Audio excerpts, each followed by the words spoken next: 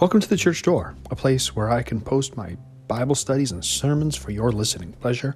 I'm the Reverend Matthew Fenn, pastor of St. Peter's Evangelical Lutheran Church in Stratford, Ontario. Thanks for tuning us in. Grace to you and peace from God our Father and the Lord Jesus Christ. Amen. What were some of the most important events in your life? What events changed everything? What events happened that after that things were never the same again? Was it your marriage? Maybe your first child, graduation, your first car? There was an event that happened to you that changed everything. You were given the keys to the car. The doctors handed you the newborn. You said, "I do." Those events changed everything. And now everything's different. And it feels like, if you go back, to step backward in life. For example, you get a certain amount of freedom when you get your first car. And many feel like they lose their freedom when that car is taken away. Important events. Well, in our epistle reading, Paul is instructing the Galatians about the law. The law was intended to be temporary and to have a specific purpose. It's temporary because something happened. There has been a life-changing event, and now everything is different. So in our reading from Galatians, Paul sketches a before and after picture. First, he describes the way that things used to be under the law, and then Paul tells us what has changed. What happened to change everything, and what's now the case? And Paul does this for two reasons. He does this to instruct us about what the law is and how we relate to it. So first, Paul talks about our time under the law. He uses this by talking about two images. First, the law is like a jailer who imprisons us. And then the law is like a guardian whose discipline is harsh and severe. Now, a guardian here is a slave whose job it was to make sure the children got to and from school, to make sure they didn't get into any trouble along the way. That slave governs the behavior of the child from nursery to adulthood. We might say babysitter, or if you're a fan of Jane Austen, a strict governess. That's the kind of image that we're given here. So what does it mean? How is the law like a jailer or a guardian? First, it helps us to know what the law is. What are we talking about? The law tells us what? It tells us the will of God. It tells us what to do and what not to do. And it threatens to punish all who break God's commandments. And the problem is, we have all done that. We have all broken God's commandments. And so we deserve the law's sentence, its condemnation. We are all under sin, and therefore we are all under the law. And so the law, because we have sinned, places a curse on us. And there's nothing that we can do to escape. Like a jailer, the law has thrown us in prison. Everyone, without exception, is a prisoner under the law's sentence. It means that we will one day have our day in court before the judge, and we have to give account for our sins and pay the penalty for them. And there is no one on earth who can deny their guilt. The purpose of the law, why do we have the law? It's to show us what we are really like underneath it all. The sinful, rebellious, guilty people that we are, helpless to save ourselves. The law helps us see what we cannot see in ourselves. The law shows us that you cannot inherit eternal life by obeying the rules. We need the gospel because we cannot keep the law. That's why Paul adds the time reference. Did you see it in the text? Look at verse 23. Before faith came, we were held captive under the law, imprisoned until the coming faith would be revealed. Again, in verse 24, the law was our guardian until Christ came. Do you see the time stamp? The work of the law is temporary. It's only for a short period of time, and it's not intended to hurt you. Its purpose is to shut you up in prison until Christ can set you free. Its purpose is to put you under a guardian until Christ makes you a son. What does this mean? It means we cannot skip the law and go straight to the gospel. One big problem in our churches throughout the world is the tendency to go light on sin and judgment. But sin and judgment, that doesn't make us feel good, Pastor. A sermon that goes hard on sin is hard to hear. And some of you have expressed that to me, and I'd agree with you. But isn't that exactly why people don't appreciate the gospel these days? People cannot see the beauty of the gospel if they have not already seen the horror of their own sin. No one has ever appreciated the gospel until the law has come and exposed them for what they really are. You cannot appreciate the cure for cancer if the doctor doesn't come up to you and say, I'm sorry, you are full of cancer and you've got days to live. Right? If you don't have cancer, you'll be like, that's great, doc. I'm glad you have the cure for cancer. I don't need that, thanks. But somebody else does, right? The law comes and exposes the sickness inside each of us. You can only see the stars in the sky because there is a black night to contrast. It's only against the blackness of our sin and judgment that the gospel can truly shine forth. So, not until the law has arrested and imprisoned us for our sins will we long for Christ to set us free. Not until the law has condemned us and sentenced us to death will we long for Christ to forgive us and give us new life.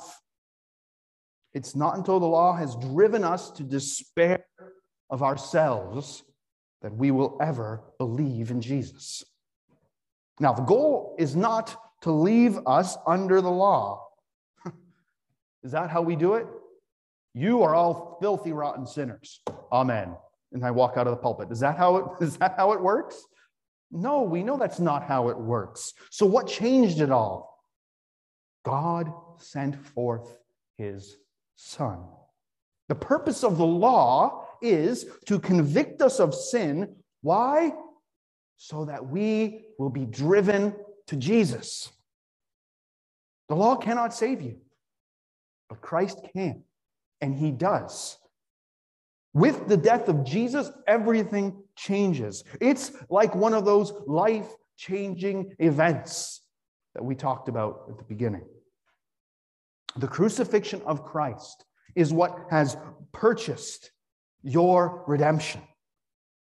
If the law keeps you imprisoned, it's only Christ who can set you free. He can free us from the law because he was made a curse for us, Paul says just a little bit earlier in that chapter. Because of Jesus, the law cannot condemn and imprison you any longer. The law is not your guardian who restrains, and chastens you anymore. God sent his Son to purchase your freedom from slavery. Jesus was sent so that freedom could be won and that slaves could be turned into sons. Jesus does not only free you from the law, but he forgives you and adopts you into his family. God's now your Father who has accepted and forgiven you in Christ. You don't need to fear God. Do not dread the punishment that you deserve. We are not prisoners awaiting a final execution. We're not minors underneath the care of a guardian. What are we then? We are forgiven, adopted sons of God, and heirs of his glorious kingdom. We enjoy the status and privilege of grown-up sons. Why does it say sons and not children? Because in that world, sons were heirs. So it gives us that status. Since we are no longer under the jurisdiction of the law, we're spiritually of age. We've grown up. We are matured adults, spiritually speaking. The babysitter services are no longer required. We have entered into a beautiful relationship with God, our Heavenly Father. How? Through faith in Christ. Faith is laying hold of Jesus personally. Faith doesn't have any merit to it. It's not a work that you do. The value is not in faith. The value is in what faith clings to, and that's Jesus. He has the value. Faith saves because you cling to Jesus by it. Luther put it this way: faith apprehends nothing else but the precious jewel of Christ Jesus. See, Christ is the bread of life, and faith feeds on him. Christ was lifted up on the cross, and faith gazes upon him there. Now, we are not baptized Christians. We are not under the law. That means we're not condemned by it, and we're not imprisoned by it. It means that you don't have to earn God's favor by trying to keep all the rules. We are in Christ. That means we're connected to him, united to him by faith. Despite your grievous law breaking, God has accepted you for Christ's sake. Now, how do you know? How do you know that God has accepted you? How do you know God has forgiven you? How do you know you have that strange, mystical, spiritual connection with Jesus? Paul tells us, baptism. Baptism. We were all baptized into Christ. We have become the children of God by faith through the sacrament of baptism. When we were baptized into Christ. Our baptism is the means whereby we are united with Jesus. All the benefits that Jesus has won for you upon the cross, forgiveness of sins, adoption into God's family, those are given to you and applied to you in holy baptism. We have entered into an intimate relationship with Christ. Why? Because we have put on Christ. We are clothed with him, clothed with his innocence, righteousness, his wisdom and power, his salvation.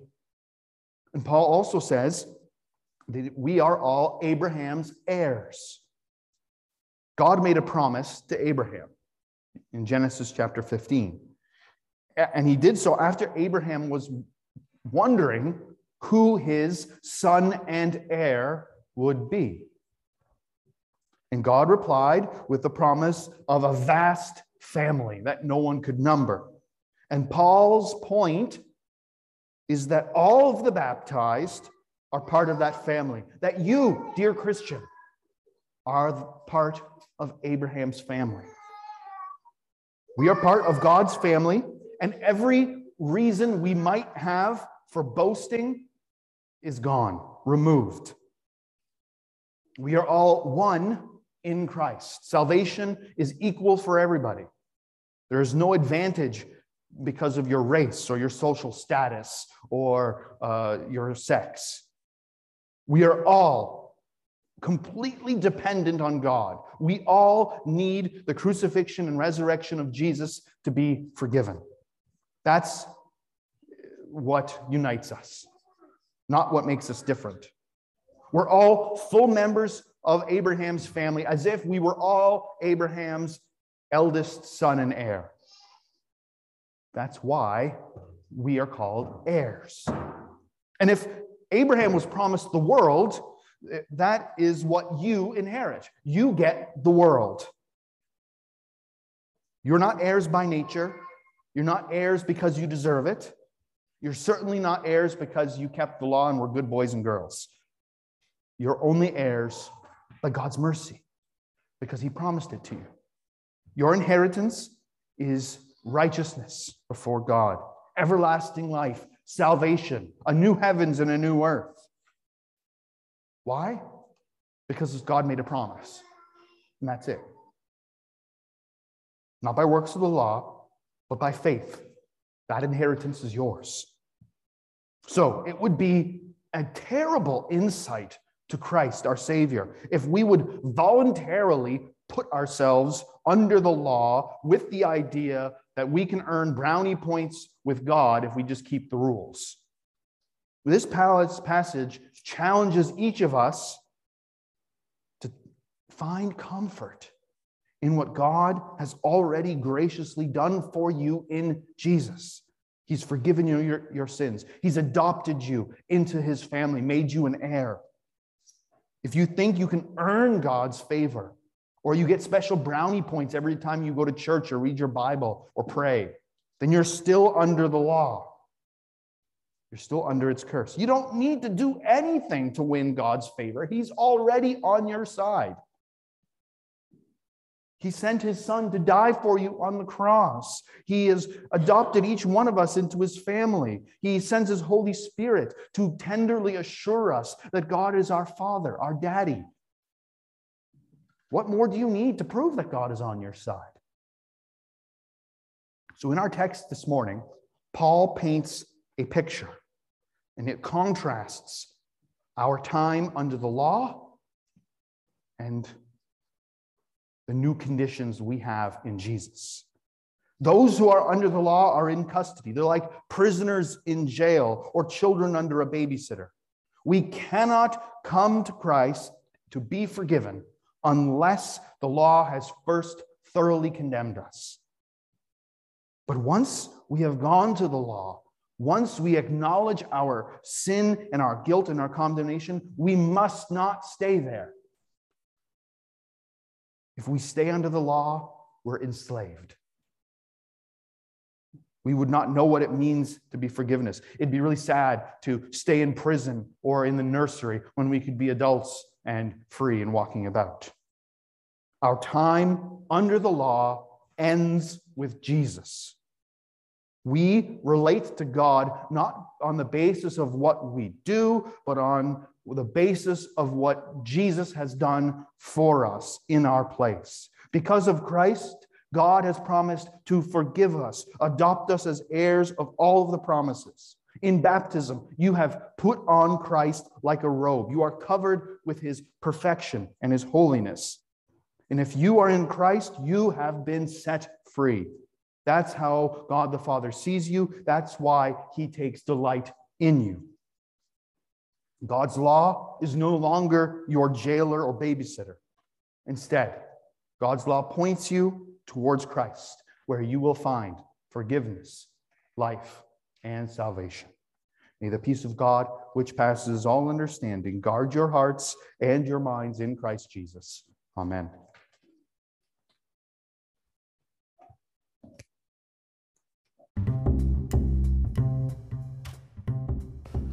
You've been listening to The Church Door. Thanks again for tuning in.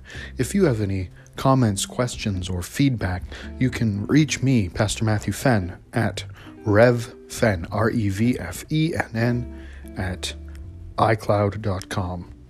Look forward to having you with us again next time.